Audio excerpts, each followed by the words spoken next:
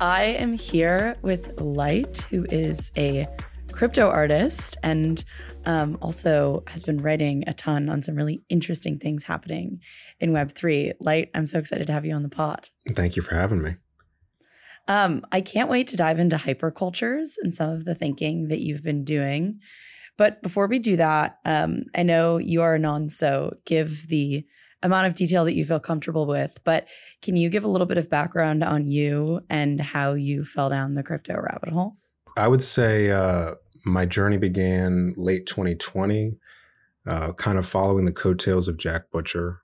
He had a course that was very transformational for me called Build Once, Sell Twice. And, the short summary of that is essentially, build digital assets that can be replicated at low cost and, build essentially a library of assets that can work for you as you ascend in whatever industry is interesting to you. And so he was poking around about NFTs. And so I just followed and said, okay, what are NFTs? And I would say the fuse got lit for me personally with the Alien Boy project. I'm not sure if you're familiar with, but I remember just minting them, and then Bored Apes were minting around then. And there was this, mini mania before the major mania. And it was just kind of this moment of, okay, there's something here. And to kind of tie it in more cohesively, my background has been very much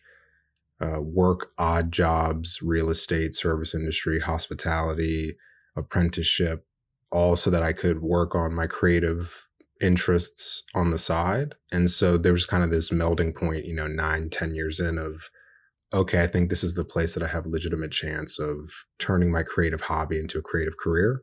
So since late 2020, I've just been, honestly, there's not much direction in it. I know right now, I've talked to a couple people and it seems like maybe I'm giving off the impression that I know what I'm doing, but I really don't. That would kind of be a lie if I said I did. So I'm kind of just following whatever is curious and interesting at the moment. And currently that has led us, to this conversation where I would say the main thing at the front of my mind is culture,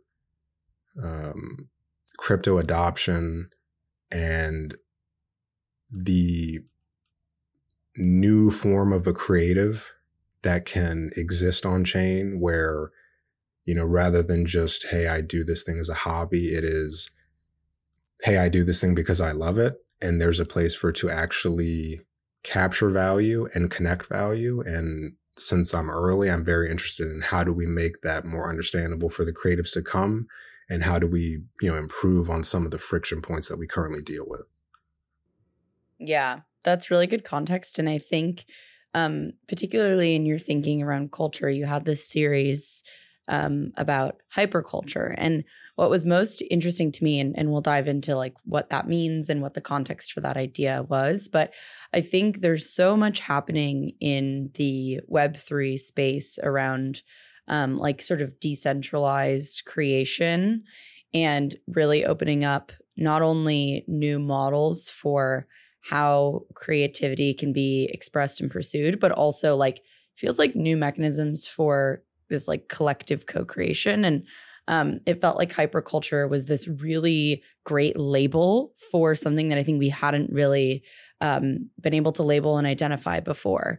And so that got me down the rabbit hole of your series. So maybe you can give like some high level context on the thinking behind this hyperculture series, just like a little bit of foundation setting. And then we can dive into what hypercultures actually are and how they manifest. Sure. Let me think for a second.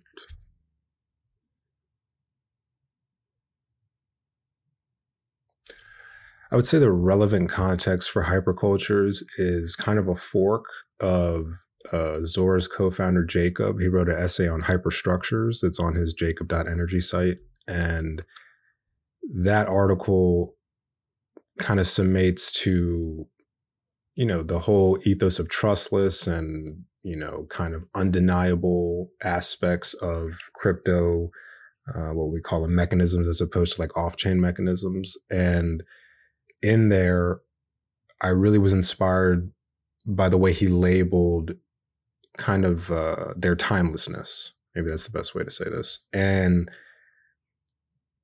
that made me start thinking, some of the stuff I had just mentioned previously about the creative side of things, one of the big bottlenecks, in my opinion, to creativity is it's kind of just like shooting into the void, right? You create something, maybe it gets a pop, maybe it doesn't. If it doesn't, it's already in the void. If it did, then it'll soon be in the void. And then there's like this unwritten threshold point where a creator is now in the collective consciousness. And that, that's just kind of culture. But there is a time limit on creativity. Maybe this is the best way for me to phrase this. There's a time limit on creativity and there's a timelessness to hyperstructures. So I was very inspired reading that essay, and it made me think, okay, maybe there is a timelessness quality to this technology that we can pair with creativity, and we don't necessarily restrict the chaotic flow of a creative mind, but we actually enhance it. And so that's the starting context of hypercultures. And then the broad overview on top of that is, if you look at Nouns DAO, Opepin, Zora, these are three what I've deemed hypercultures in, I think, essay 2 of the series. And they all look different, but they all have underlying patterns that mimic each other.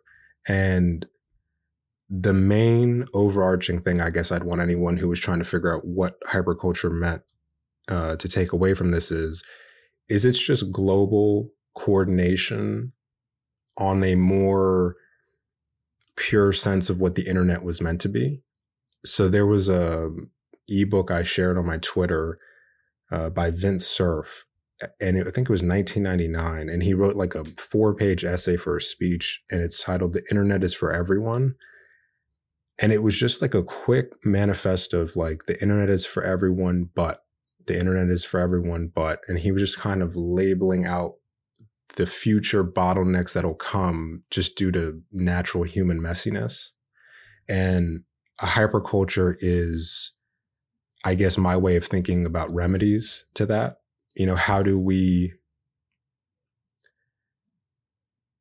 not try to tackle the insurmountable goal of changing human nature and instead guide it? And so I would say the overarching idea in that long-winded rant is to say a hyperculture is kind of guardrails for letting natural human instincts coalesce on top of things that other people are interested in as well. Yeah, and I really liked the examples that you used. I think like Nouns is a great one because a lot of people are familiar with it.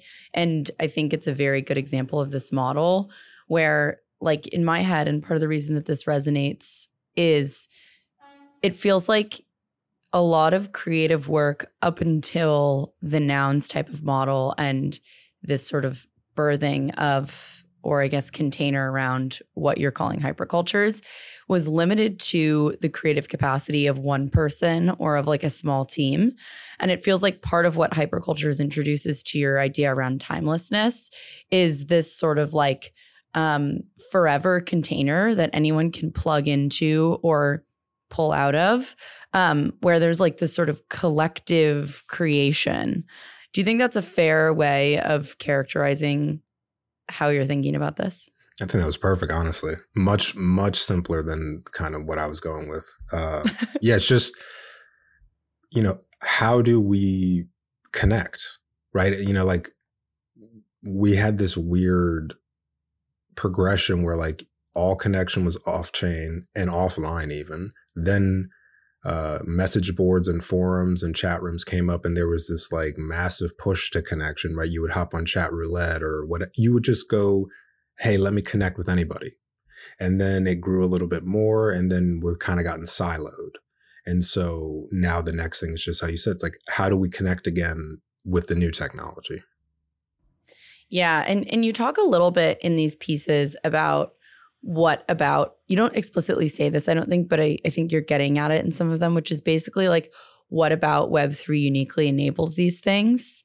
It feels like hyperstructures are this like uniquely Web3 phenomenon. And of course, that powers some of this. But I'm curious when you think about why we haven't been able to effectively create hypercultures at scale and in the abundance that we can on the internet.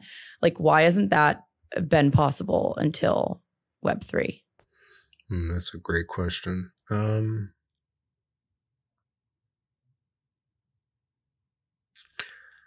couple things come to mind. I'd say first, we genuinely don't have enough population yet.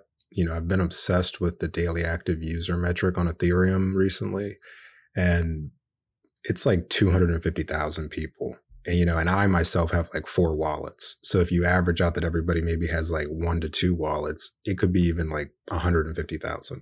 So I think at the surface level, we don't have enough people yet.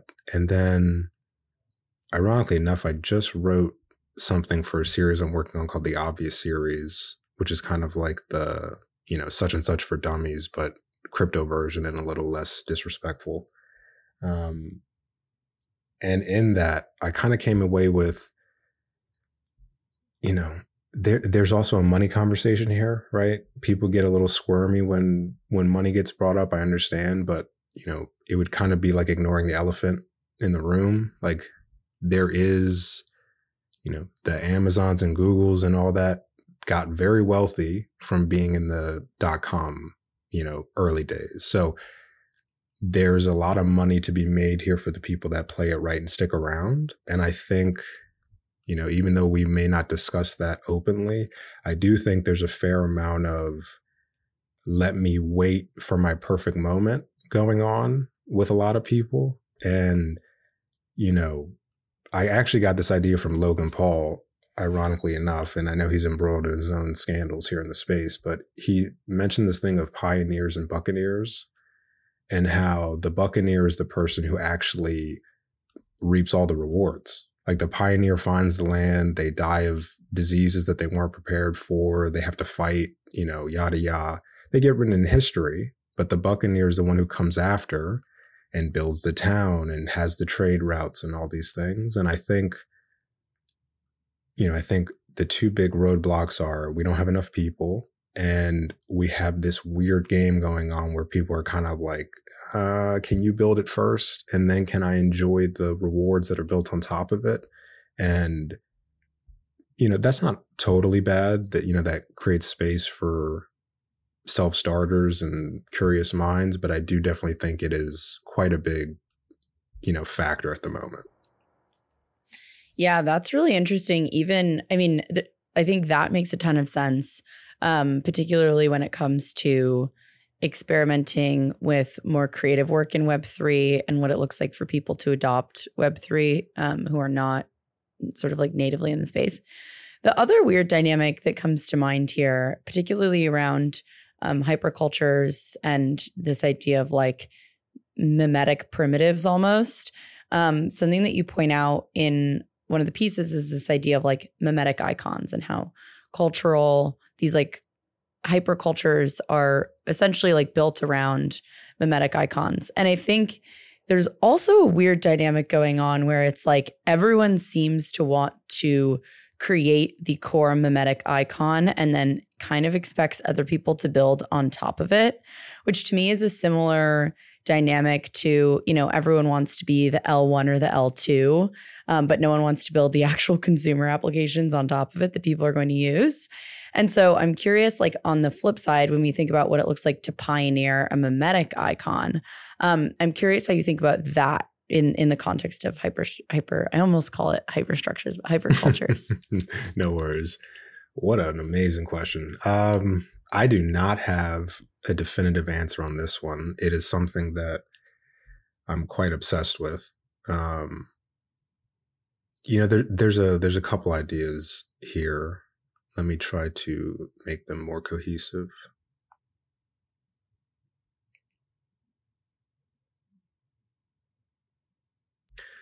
Okay. So if we take a step back for a second and kind of just look at culture, right? The way I've kind of been phrasing it in these essays is data, right? And mimetic icons, really playing with the term meme and, came up with this term memeware that is kind of software, but for the mind, right? So we kind of tie all that stuff together with data, and, culture is just people being people together, right? Like kind of what we're doing right now is culture. I mean, it's only for you and I and whoever enjoys the episode, but it is a form of culture. And so when I really started kind of digging into that line of thinking, I came away with, we're really just communicating, and to not get too abstract woo-woo, but I feel like it contextualizes it the best.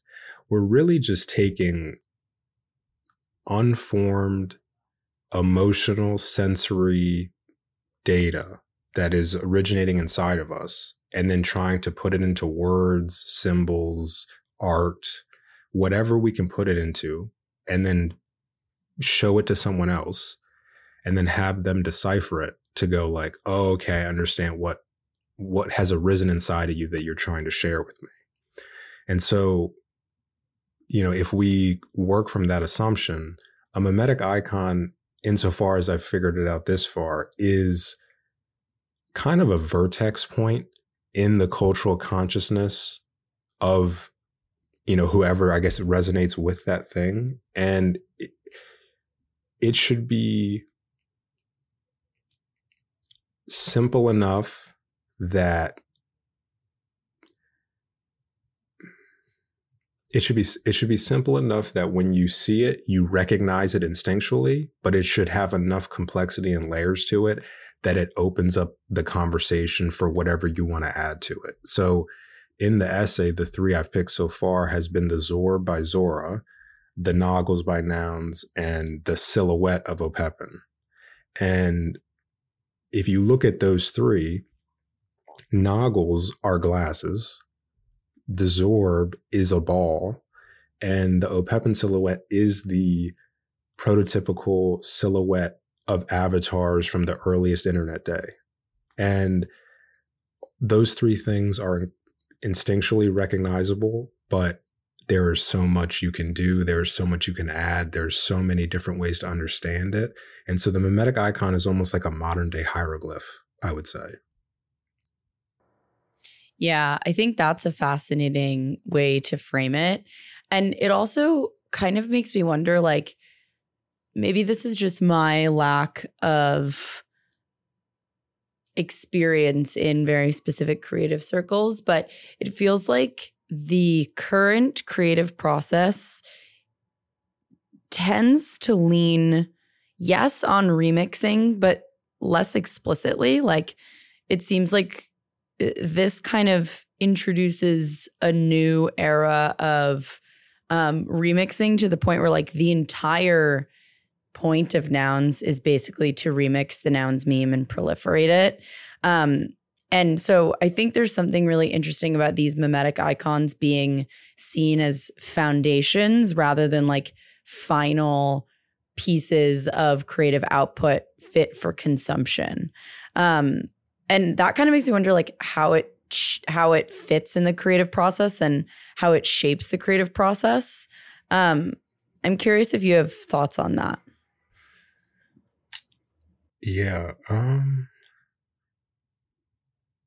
Yeah, first off, I agree. I think foundation is the right way to put it. I might actually steal that for some future essays. Yeah, I would, currently from my vantage point, because I think everyone creates a little bit differently, they are very much an art piece in and of themselves, right? So the closest I have gotten is like a block, like a cube, and then it having, endless color gradients that it can take and then use it as an infographic or use it as an art piece itself, or use it as an explanation tool, etc. So I would say, this is another one I don't really have a definitive for you, but when I think about Noggles, right, and I look through 4156 Twitter history when I was writing that essay, what I really came away with was that he's talking about the vision of crypto at scale. And it seems more than coincidence that the Noggle are glasses. Like that the foundation for his underlying creative instinct is the thing that helps you see better. And I felt that same way with Opep, and I felt that same way with Zor. So, I would say as in shaping creative interest, I very much feel like it is intricately connected to whatever the base creative instinct is of whoever creates it. And, that kind of opens up a discussion where it's like, who's really creating it, right? Because Noggles, like you said, is an experiment in proliferating itself. So who is actually creating the mimetic icon? So it almost feels, sorry, it's somewhat of a tangent, but I'm kind of working it out in real time.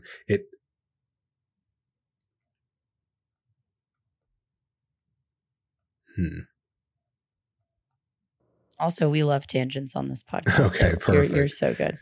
What am I trying to say? It is,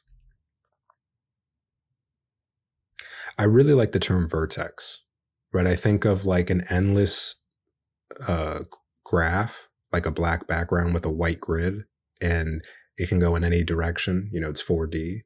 And I really think of this term of vertex, like where's the locus point that this thing builds, and, how does it build and morph? Is it, like an orb, or is it like a rectangle, or is it linear?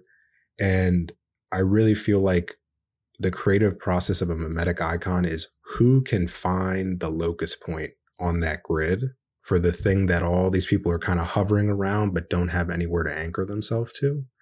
And then the initial creative process is for that person who can find that locus point to design it and create it and publish it. And then from there, it's kind of not even theirs anymore. Now it's just, okay, here's the vertex. Anyone who's kind of floating around in this area on the grid that resonates and wants to, expand it, come expand it. And at that point, the creative process is just absolutely chaotic.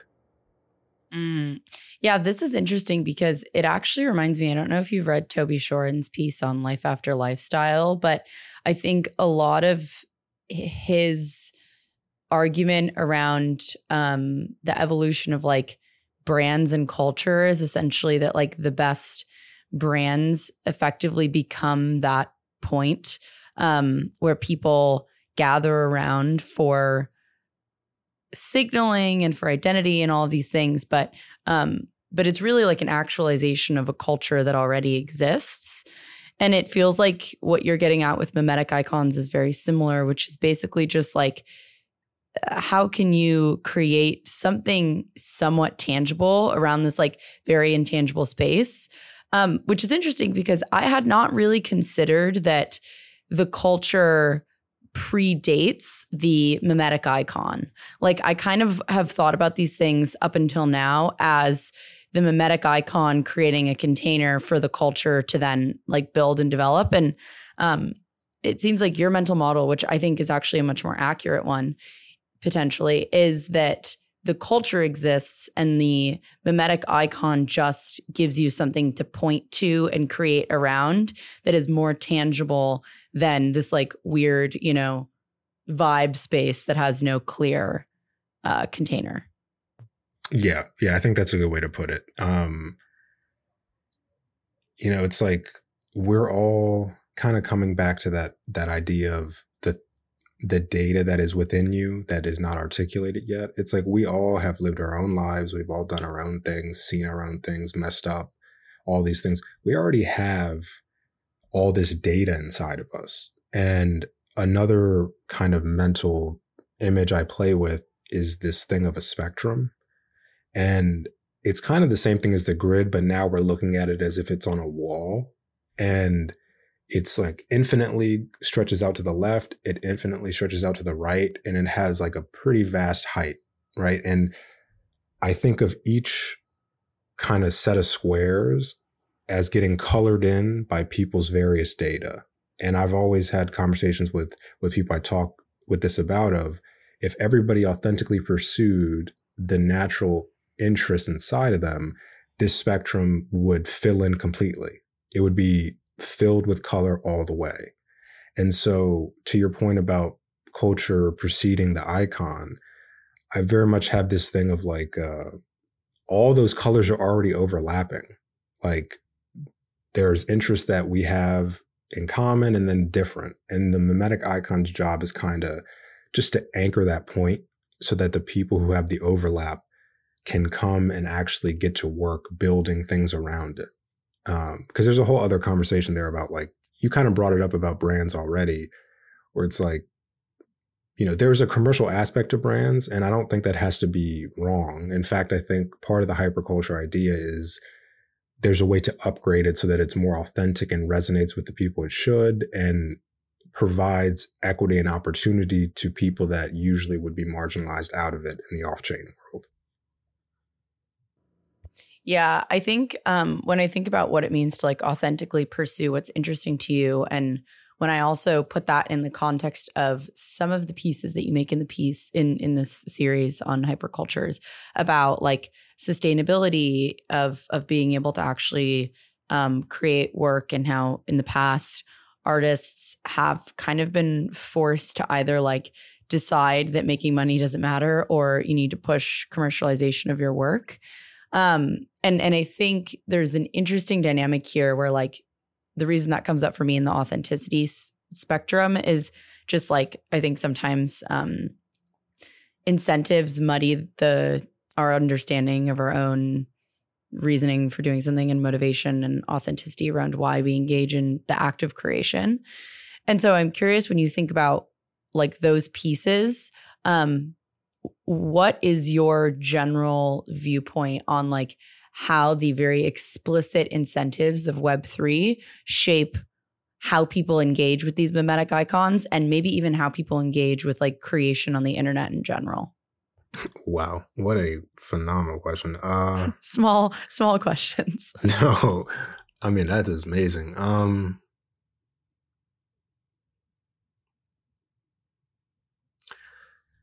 So I would say my ideal answer to this question is that,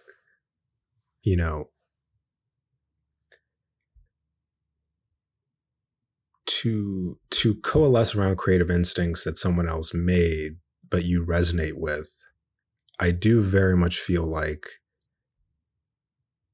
there needs to be some economic incentive for some, right? And not everybody is financially motivated, but a fair amount of people are, which is, whichever way you go is whichever way you go. But,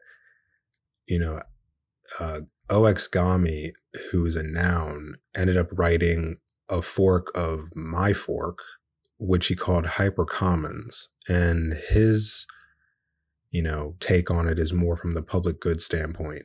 And I think the incentive structure here requires at least three levels, And I think the first level is the hyperstructure that Jacob brought up, which is quite financially motivated. But it's an upgrade on off-chain structures in that, it's permissionless, it's decentralized, all those ethos that we have come to understand. And then I think the second layer is the hyperculture, which is what I've been working on, which is, where you signal, where you self-identify, where you network, right? Some of the things you just mentioned. And then I think the hypercommons level is, where you do good, where you're gracious, where you help, where you network again. And I think those three layers, instead of actually being stacked on top of each other, I think of them almost as like sitting on their side and allowing people to enter from whichever direction is naturally the way they think, right? It doesn't make sense to have someone who's financially motivated become a charitable person. It doesn't make sense for someone who's charity motivated to become a financial person. Maybe they do in time through activity, but I've definitely come more to like a meet people where they are mindset. And I think a hyperculture actually kind of sits in between, like nouns. If you think about nouns for a second, nouns doesn't jump the way it does without 4156 and Gremlin. And 4156 even had that whole fiasco where he was selling his punk for millions, right? So there was a unspoken understanding of like not only is this social character that I like, want to network with, want to steal some of the identity for my own signaling, and I don't mean that pejoratively, not only was there was, oh, and I also understand that this is going to be financially backed. And that has created room for people to do charity in Africa and Asia wearing noggles, to do Narsdow, and so on and so forth. So I think my ideal answer is, let's create 3 different layers, common good, cultural good, company good, or commerce good, and then allow people to join wherever they want. And then maybe they'll blend in and bleed into other things, and we see where it goes from there. Yeah, I think that's a really interesting framing, because it feels like what it does is it says none of these things are, it's not all or nothing, in the sense that you actually can have this like group of people working towards something with a blend of different motivations for engaging. And so I really like that framework. And it also kind of makes me wonder, like, it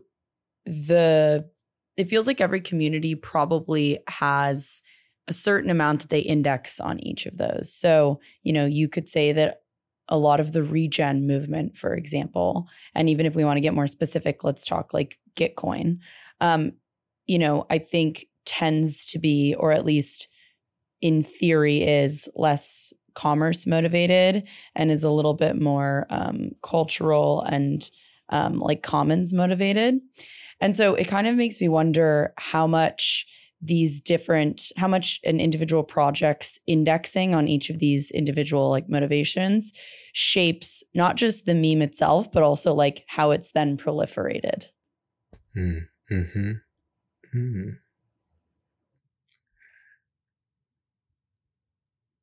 I definitely think it is most impactful in the beginning, right? I think, so a little bit of a tangent, but it brings context into what we're discussing. So in 2021, during the mania, I launched one of the projects that I'm working on long-term called Abstraverse. And the short of it is, it's like an internet museum, and I want to do 1,000 one-of-one pieces and, eventually retrofit the museum ideal. But that's all context to say it got caught by the mania.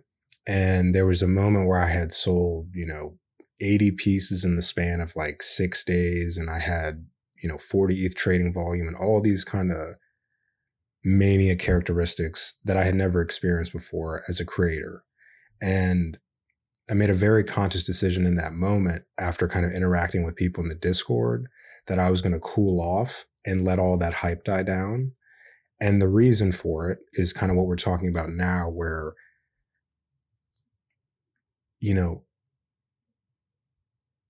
there's the idea of karma, right? But to kind of take some of the woo-woo out of it, it's almost like I just think you kind of get what you give, right? And I don't even mean like later. I mean almost like right now, right? If I wake up and I'm in a bad mood, the first person I interact with, if I'm in a bad mood toward them, is probably going to kind of be in a bad mood back to me. And I feel very much at scale on crypto networks, what you put out, you get back in return. And you're kind of watching this happen with a lot of the PFP projects that launched in 2021. I mean, no shot at them. They went the route they went, but a lot of the signaling at onset was, let's all get filthy rich off minimal work. And that attracted a lot of people that wanted to get filthy rich off of minimal work. And those kind of people typically will eat you alive if you don't provide the thing that they gambled on. So I definitely think at the beginning, it is the most important to kind of say, where are we intent-wise? Who do we want to attract? And then I think, say you're at like 30% more, whatever that is relative to the person. I think that's when you can kind of go, okay, let's introduce this second intent.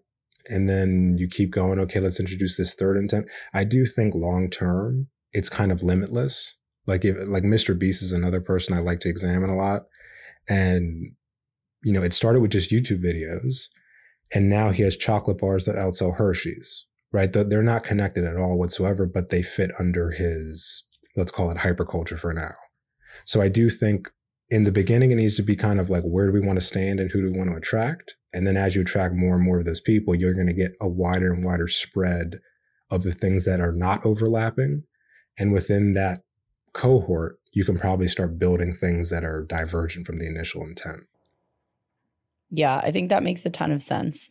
And it also kind of makes me wonder, like you brought up Mr. Beast and Logan Paul and all of these people who I think, yes, for as much as they're like sometimes hated on the internet and sometimes have some weird relationships with Web3, they are very successful creators and people who have found ways to make, internet businesses work and scale.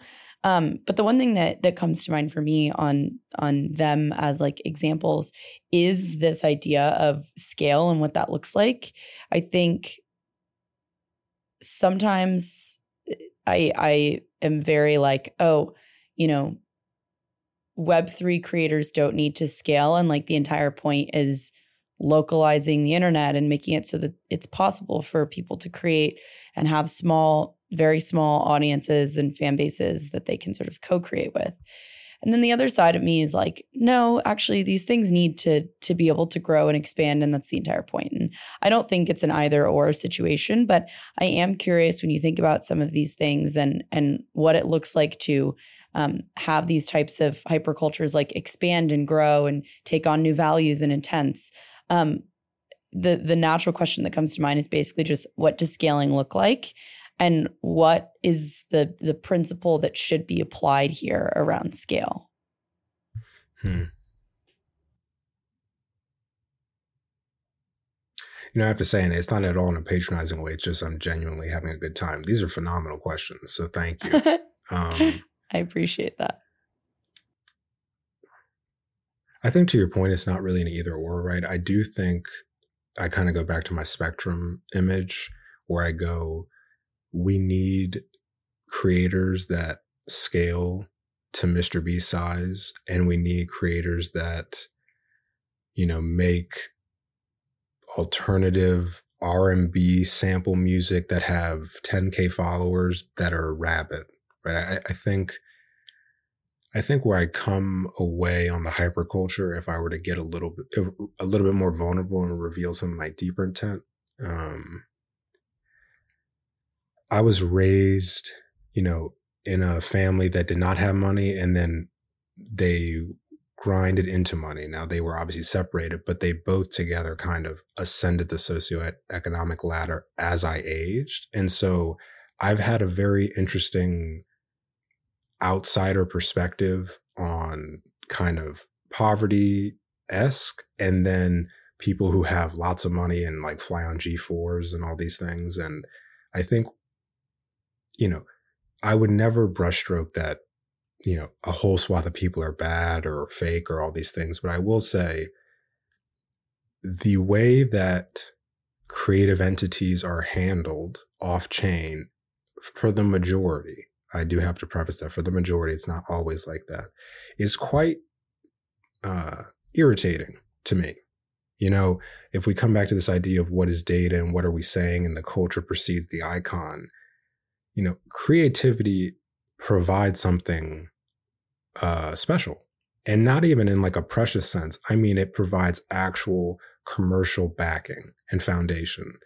And we're in this weird situation where somehow creatives have gotten tricked into, being a starving artist is the it thing and making money is bad and all. And there's all kinds of perspectives to attack that from. So I'll kind of just leave that there. But to bring it back to the scaling question, I know suits. If creatives don't scale, the suits will scale. And if the suits scale, how does crypto look any different than what off-chain looks like? So I do kind of have this opinion of, we need large-scale creatives, we need mid-scale creatives, we need low-scale creatives. And,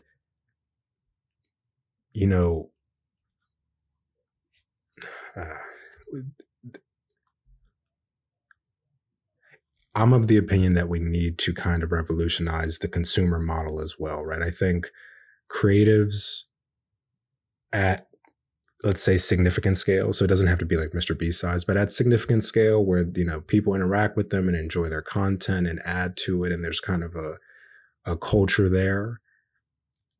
I do think that is a positive sum domino effect for how consumers view their own consumption and how we communicate through consumerism, and then the ripple effect of that on the broader society. I'm curious how you see that shifting. I think nouns is a great spot to start. I had a tweet like a couple years ago where I said, in an ideal world, on-chain artists would scale to represent, various art movements and genres that hold moral values or mimetic values, whatever word you want to use, and that their creation and existence would foster sub-communities of cultural behavior. So I look at nouns and I go, that was a crypto art project that Gremplin designed all these little characters, and it has fostered a sub-community where people are literally doing charity, donating hundreds of thousands of dollars, picking up trash, and proliferating the moral value that's inside the meme to the rest of the world. And to tie it back into my spectrum idea, I kind of go, I don't have an answer for all the world's problems, right? But I do have a hunch that everyone collectively has the answers for all the world's problems.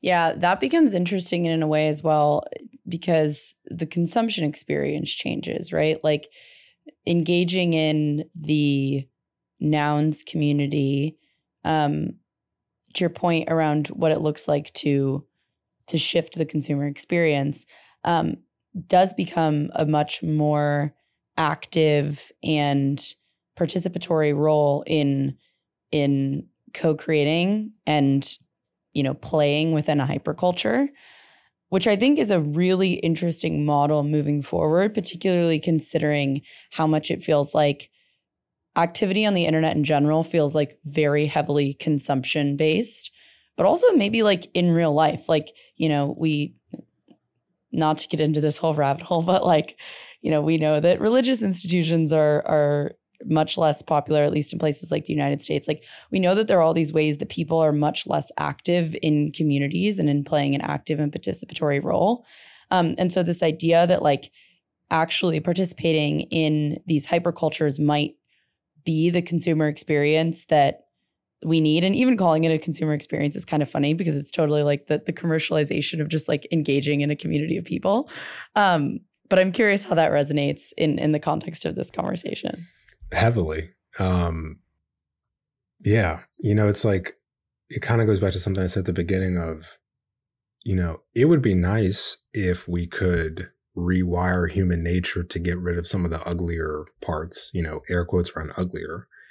But it just doesn't seem that likely, right? And to your point about some of the tried and true traditional institutions that have fallen by the wayside, ironically enough, kind of in lockstep with how commercialism has now been packaged for us, it doesn't seem a coincidence. So rather than saying, hey, we need to go back into a past that no longer exists, I kind of go, is there a way to rechannel the human instinct, right? It's like, I like to consume. I like to buy things. I like new toys. I love technology. I like paying plane tickets to travel and I don't want to give those things up, but it can look different though. I think one of my favorite examples of this is I was down a weird rabbit hole on airplanes, and I figured out that at some point the commercial airspace, which is just absolutely comical that we're saying commercial airspace, but the commercial airspace fell under a government contract, I believe. I've forgotten all the little details, but the gist of it is it went from an open and competitive market where airliners had to fight for customer adoption in the airspace. And that was when you had, you know, carts coming with drinks and food and good music. And you had that like cinematic airline experience to now, you know, here are your peanuts, don't make too much noise and let's cram everybody together because the airspace became private and there's no longer any competition. And so I think one of the things tied into the resonance of what you just said is, you know, the culture on chain by the people for the people probably has a more constructive and community oriented feel than off chain, privatized, we own everything, so you'll do what we say because there are no other options.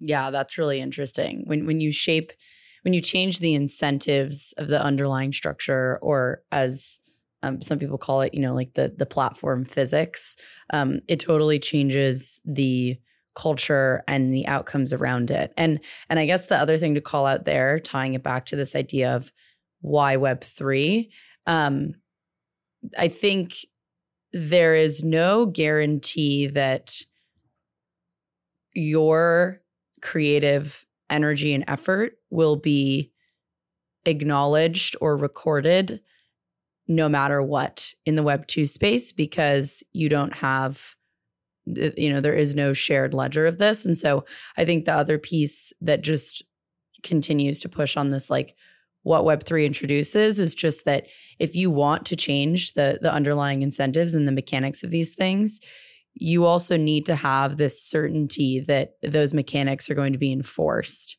And so I think that is a really good call out, and also to me exemplifies the why Web3 aspect here. Totally. And just another anecdote, because it's recent from mine. I was listening to a podcast yesterday and found out that Nikola Tesla came up with one of his most famous inventions off of reading a poem from like 50 years before him. And, you know, kind of to what you said way earlier in the conversation about derivatives and remixing, you know, and tying that into kind of why I say creativity provides something. It's like we have electrical technology in part because someone wrote a poem and Tesla just happened to read it. But to your point, it's not guaranteed that it would have even been around off chain. And so now I think what is very interesting to me on more just the playful, chaotic side of things is whatever is brewing in your mind, put it on chain. Who knows when the next Tesla may read a random line you wrote or a random piece you made, and it might inspire something for all of humankind. Yeah, I think that's a really good model, and also reminds me of some of the work that companies like MetaLabel are doing in the space, where you have drops and really this push around not just putting media on chain, but also contextualizing it, which I know is probably a whole other rabbit hole that I'm not sure we have time to go down. But you also did some really interesting thinking on context and what that means. Maybe before we wrap, you can give the TLDR on the role of context in hypercultures. Sure. I think this is a nice way to kind of bow tie some of the more tangential musings I was saying on data within us, right? I you know, it's easy for some people to kind of think I'm taking a, you know, spiritual or mysticism route to it. But you know, while I do have my own interest in that, it's actually more, I guess, scientifically approached in that what is a word? Like when I say something to you, what is happening, right? Like half the time I don't even know what's coming out of my mouth as it's coming out of my mouth. So what is going on? And that really, I've come to use the term data for that because I think it is kind of easily understood of like what that's pointing toward. And context for me is making it as legible or digestible as possible for the intended party.